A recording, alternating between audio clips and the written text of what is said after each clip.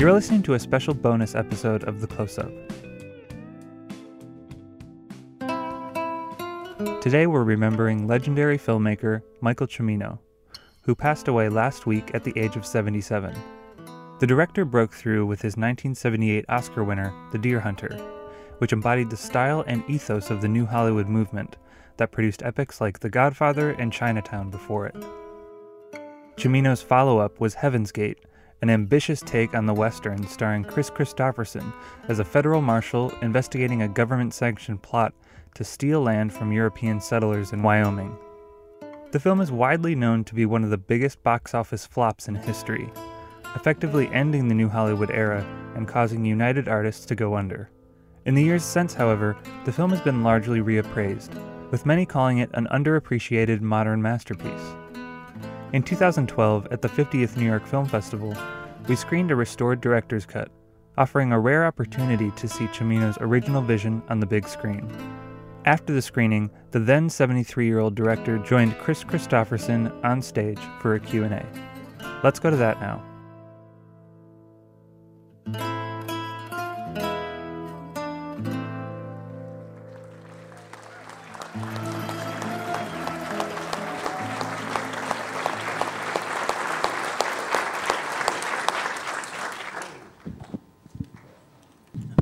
Hello, New York. Where to begin? I wanted to start, Michael, just by asking you a little bit about how you first discovered this bit of history about the Johnson County War and decided that this was a subject for a film. It's difficult to be rational at this moment.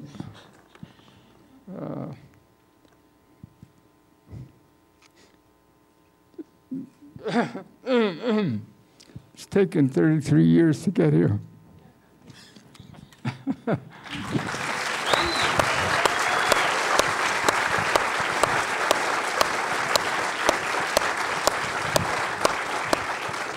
So I'm too full of conflicting emotions to be analytical and clear and film savvy person. I'm only grateful I had this person sitting next to me who's a poet with genius. And we were on tour for a year, winter, spring, summer, and fall. And I was happy with all the time we spent together, and I'm especially happy that he's here tonight to hear finally applause for his work.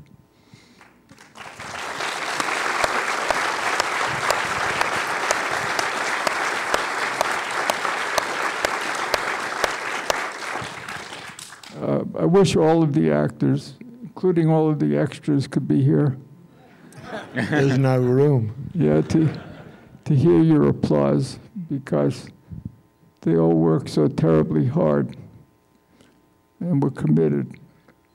And as you can see, everyone was an individual, and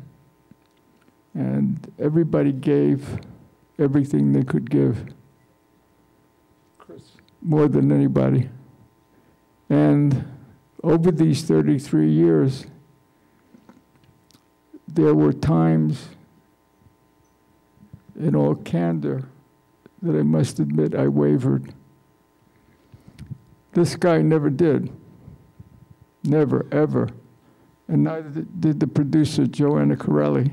Two very special people with a very special attachment and feeling for this. I can't even say movie. It was more than a movie. I don't know what it was. It was like a long poem. It's a moral and exhilarating experience. Well, we know you can read.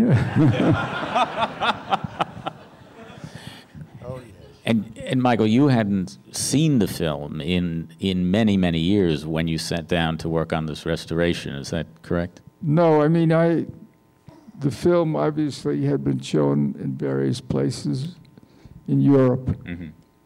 And I went to simply present it, and then I got out of the theater. I couldn't bear to see it. And so when Joanne approached me, and Peter Becker from Criterion, my first response was, no way. There's no way I'm revisiting all that. It's too much. I just couldn't. I didn't think I could handle it emotionally. And I said to Chris, it was like the thought of revisiting Golgotha. It's kind of a weird experience. But Joanne and Peter together, Criterion, persisted for 10 years. 10 whole years over these last 30 years to get permission from MGM to finally allow this to happen. And Joanne has a way of making you say yes while you're saying no. I guess it's a talent women have uniquely. But so I kept saying no. She kept saying yes. And Peter kept saying yes. And one day in Hollywood or LA, I found myself right next to my old office at MGM, which is now Sony, just across the street. I had an office in the Clark Gable building, which mercifully has been preserved. And it was the street that we used to audition the horses on. The beautiful stallion that pulls, that Chris comes in with the buggy. And I remember bringing all these little black stallions up and down that street. So going back there was like going back to high school. And I was really scared shit. But the people at Sony were so nice and so polite and so generous and so caring. They even gave me a parking spot within view of my old office. And they were so enthusiastic that the minute I sat down at the editing console, something else in me took over, and my hands began to work, and my brain began to work. And before I knew it, I was working on this restoration, which I swore I would not do. I didn't want to revisit it. But then Keep the mic on your face. oh, To the director. yeah. So I need a director. And the more I worked on it, the more passionate I got about it. And the more I worked on it, the more I became absolutely blown away by the commitment of people like Chris and Chris Walken, Isabelle Huppert, all of the actors, the intensity that they brought to every moment that they were on film and off film. I owe a great debt to them because they dedicated the better part of a year to this enterprise. And when we first showed it, of course, in New York, it was like we all got guillotined at the same time. And I was always especially upset at the fact that the actor's work was never recognized. You know, I felt for some reason I was singled out, and it was beside the story. It was beside the acting. Nobody talked about the reality of the story. Nobody talked about, was it really a part of American history, which it was. And nobody talked about performance. And when you have a cast of this size, on a movie of this size over a period of time, it's not easy for actors to sustain their energy and their passion. In fact, there was a funny moment, which I don't know if Chris is even aware of it, but he was going through a hard time at one point in his life while we were shooting. And I remember going up to his trailer. It was freezing cold in Montana. And I knocked on the door, and I was standing on these little rickety steps of this aluminum trailer. And he opened the door, but the screen door stayed shut. He just looked at me, and before I said a word, he said, "It's getting cold in here." So I closed the door. And I later took that line and I gave it to Chris Walken.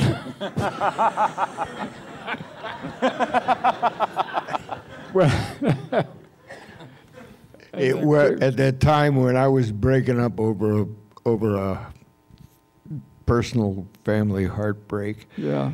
he told me, use it. Yeah. Apparently, he was using everything I said. And the great thing was they went with it. And they did use it. And we all turned ourselves inside out for you. And we're just really, really happy that you finally gotten. This is the first time I saw it in Venice for the first time a week and a half ago, 2 weeks ago. And we got a standing ovation, which was wonderful. And I was still very nervous of coming here tonight because this was the scene of the crime. And, I didn't know what was going to happen. And so my stomach has been in a knot all day long. I think it's now finally unraveling. But yes, it is a true event in American history. It's one hopes that the audience can just relax, forget all the nonsense that's been written and said about it, and just lay back, sink into the tempo of the late 19th century, and witness a true episode in the pageant of American history. And that's what I feel has happened tonight. I'm very, very pleased about it. Listen.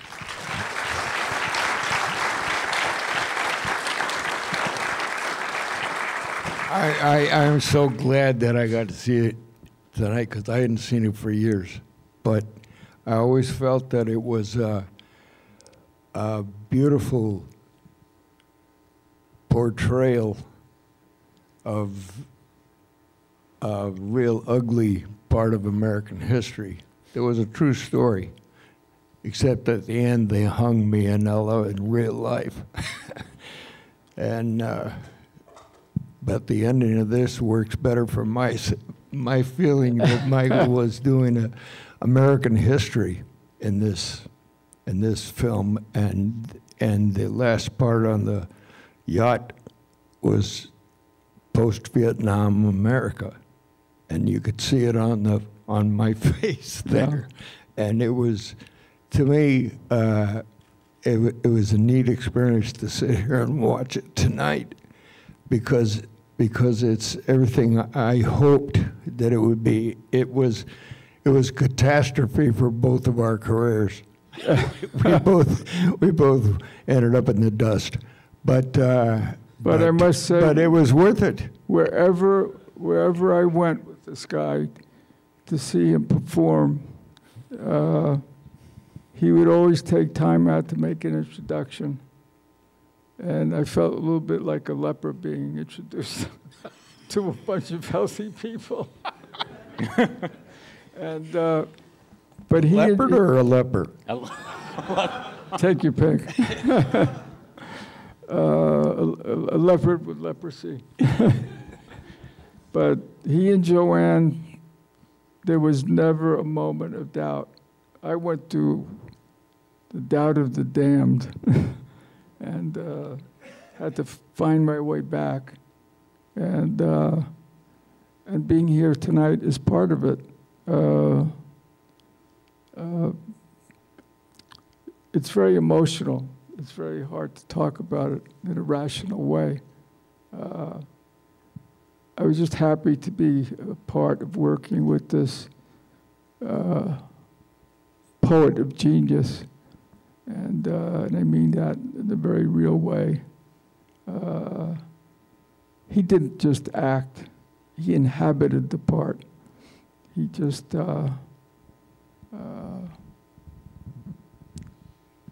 just became James Averill. And that was it. I don't even remember any special rehearsals. He was just James Averill. And once we put him in the sets, he just picked up on every detail. Everything was alive to him. And it just became the performance. It became part of the performance. Yeah, Chris, can you talk a little bit about... Vilmos Zsigmond told me, Vilmos Zsigmond is one of my heroes as well. He was the cinematographer in this film. And they told me near the end of this, he said, I think Michael has fallen in love with this picture. And that can be a dangerous business, falling in love with anything over which other people have control. Exactly. And I'm so knocked out to see it again tonight and find that it lived up to your imagination, Michael. And I'm proud to be part of it. Well, I'm so pleased you could be here and hear applause. After 33 years.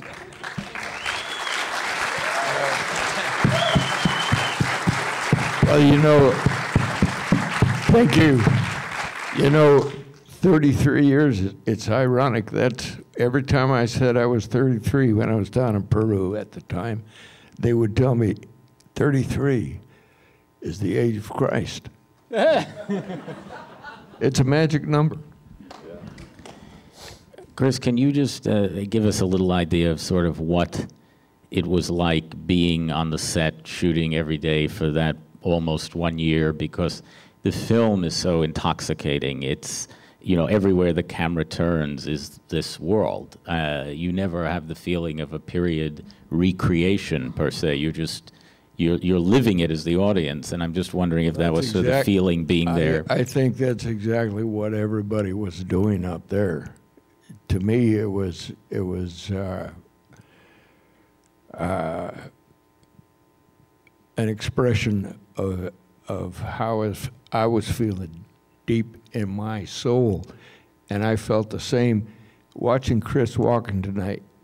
It just really blew me away the way he inhabited that character, and and all of the actors were so good, and we got to blame it on the man here.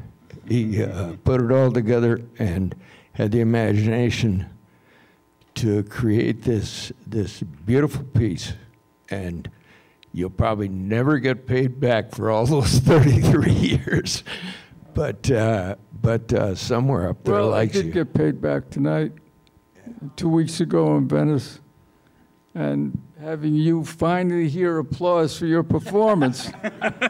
That's a long time to wait for applause. Yeah. Michael, I know when we've talked about the movie before, you've talked about having to really fight to cast Isabelle Huppert in the film, and this was her first American picture. The studio absolutely did not want her.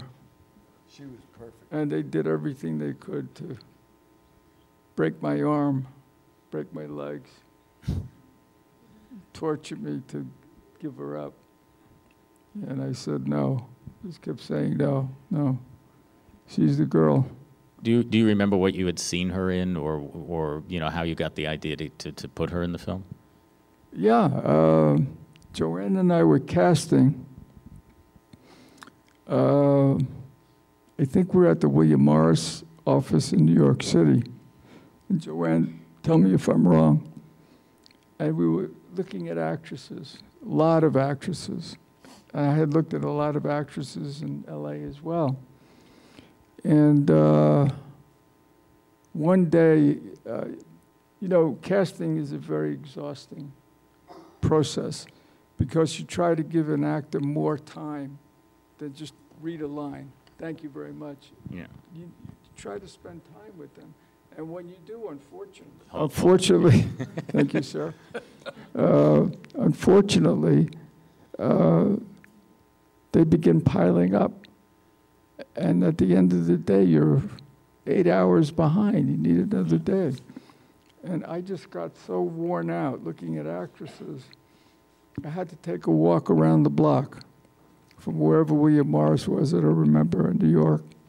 And I wandered into this little cinema on 60-something Street off of Madison.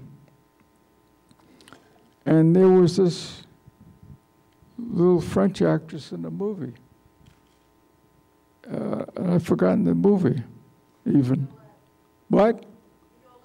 Violette by Claude Chabrol. Thank you. And I came back, and I said, Joanne, I think I found the actress. And from there, the battle began. And So, I know you don't want to be too analytical, but I'll just throw a couple of more questions at you. If you don't want to go there, you'll just let me know. But one of the few people who seems to have actually been recognized for their work at the time of the film was the production designer, Tambi Larson, because he was nominated for an Oscar. One thing that was very, very nice is that Tambi and his set decorator were both nominated for Heaven's Gate. And that means a lot to them, those craftsmen, because they feel the Oscar is almost beside the point because everybody votes on it, whereas when the nomination process is only from the people who do the work they do. So they were very, very pleased with that. And I don't think anybody that I know of now or then could have done the job that they did. Can you talk a little bit about working with them to create this world that we see in the film? Oh, sure. Yeah. I remember the very first, in fact, Joanne mentioned something to me about it the other night. She had gotten this beautiful letter from Tambi, which she forgotten she had, and she read it to me. And I said, you know what my first sight of Tambi was on location? She said, what? Well, you know where the town is, and the mountain behind it, and the church at one end. Well, when we got there, there was obviously no town. It was just, it's national park. You can't even touch the ground. In fact, that whole town is built on a 3-foot platform off the ground, so it wouldn't harm any plants underneath. And it was the middle of the winter. We had to fly in by helicopter.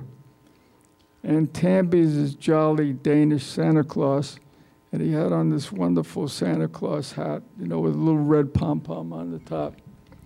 And so the pilot touched down on what we thought was the hard crust of snow, and there were a lot of little pine trees, except it turned out that all the little pine trees weren't little pine trees. They were the tips of very, very tall pine trees. And Tambi jumped out of the chopper, and he disappeared. All I could see was a pom-pom dancing in the snow. He said, when he finally came up, he said, this is never going to work. But he made it work, and he made it work absolutely beautifully, and the park was restored to its pristine state. And I was glad we were able to get permission. And working with him was also just a pure pleasure. He was so dedicated, and as Chris says, everybody was, even the extras. And I hate to call them extras because they were more than that. There were more extras than I've ever seen. Right.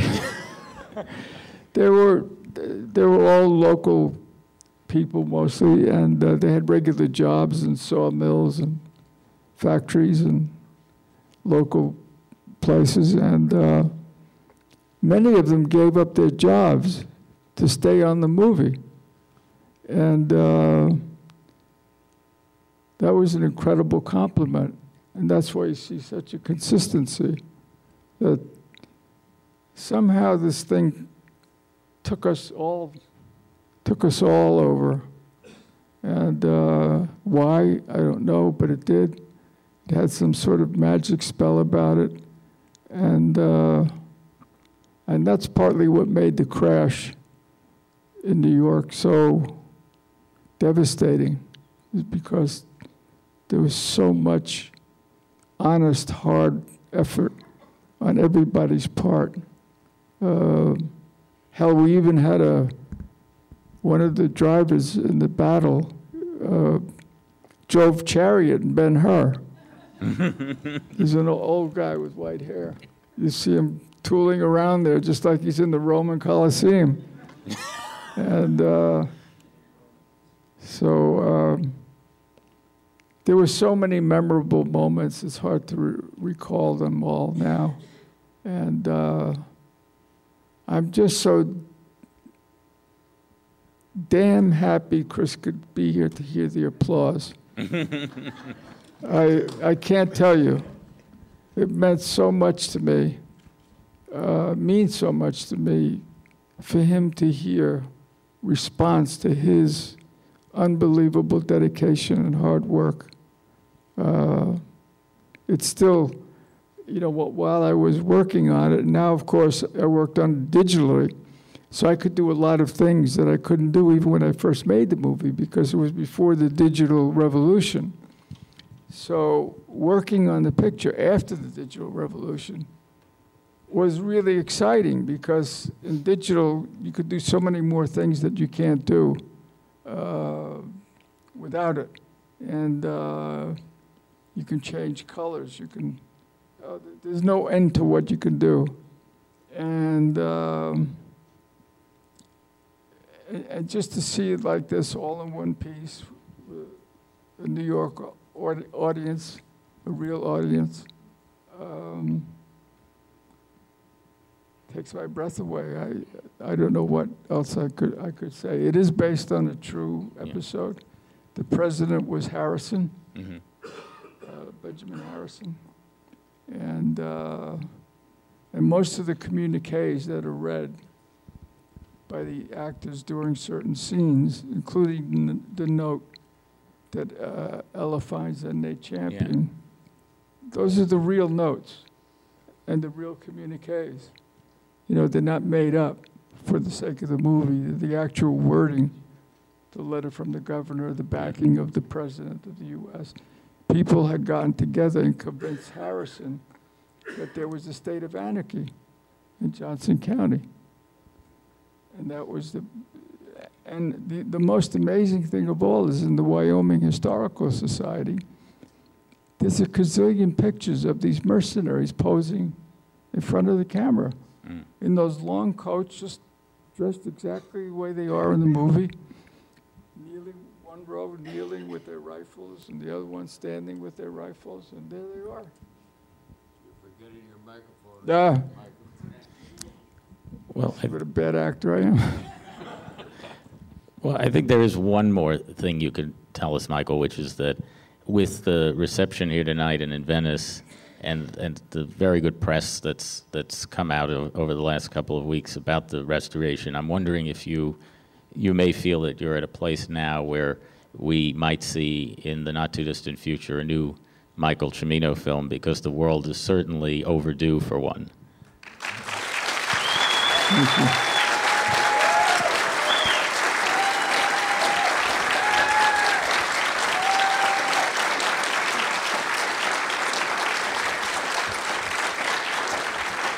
That's you, Joanne. It won't be for lack of trying. Well, I want to thank everyone at MGM Park Circus and the Criterion Collection who helped to make tonight possible, and most of all, Chris Christopherson and Michael Cimino for being here with us.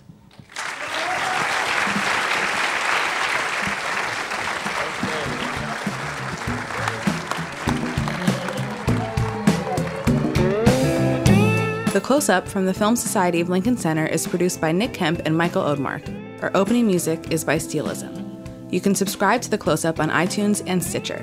The Film Society of Lincoln Center is a nonprofit arts organization based in New York City, supported by individuals just like you.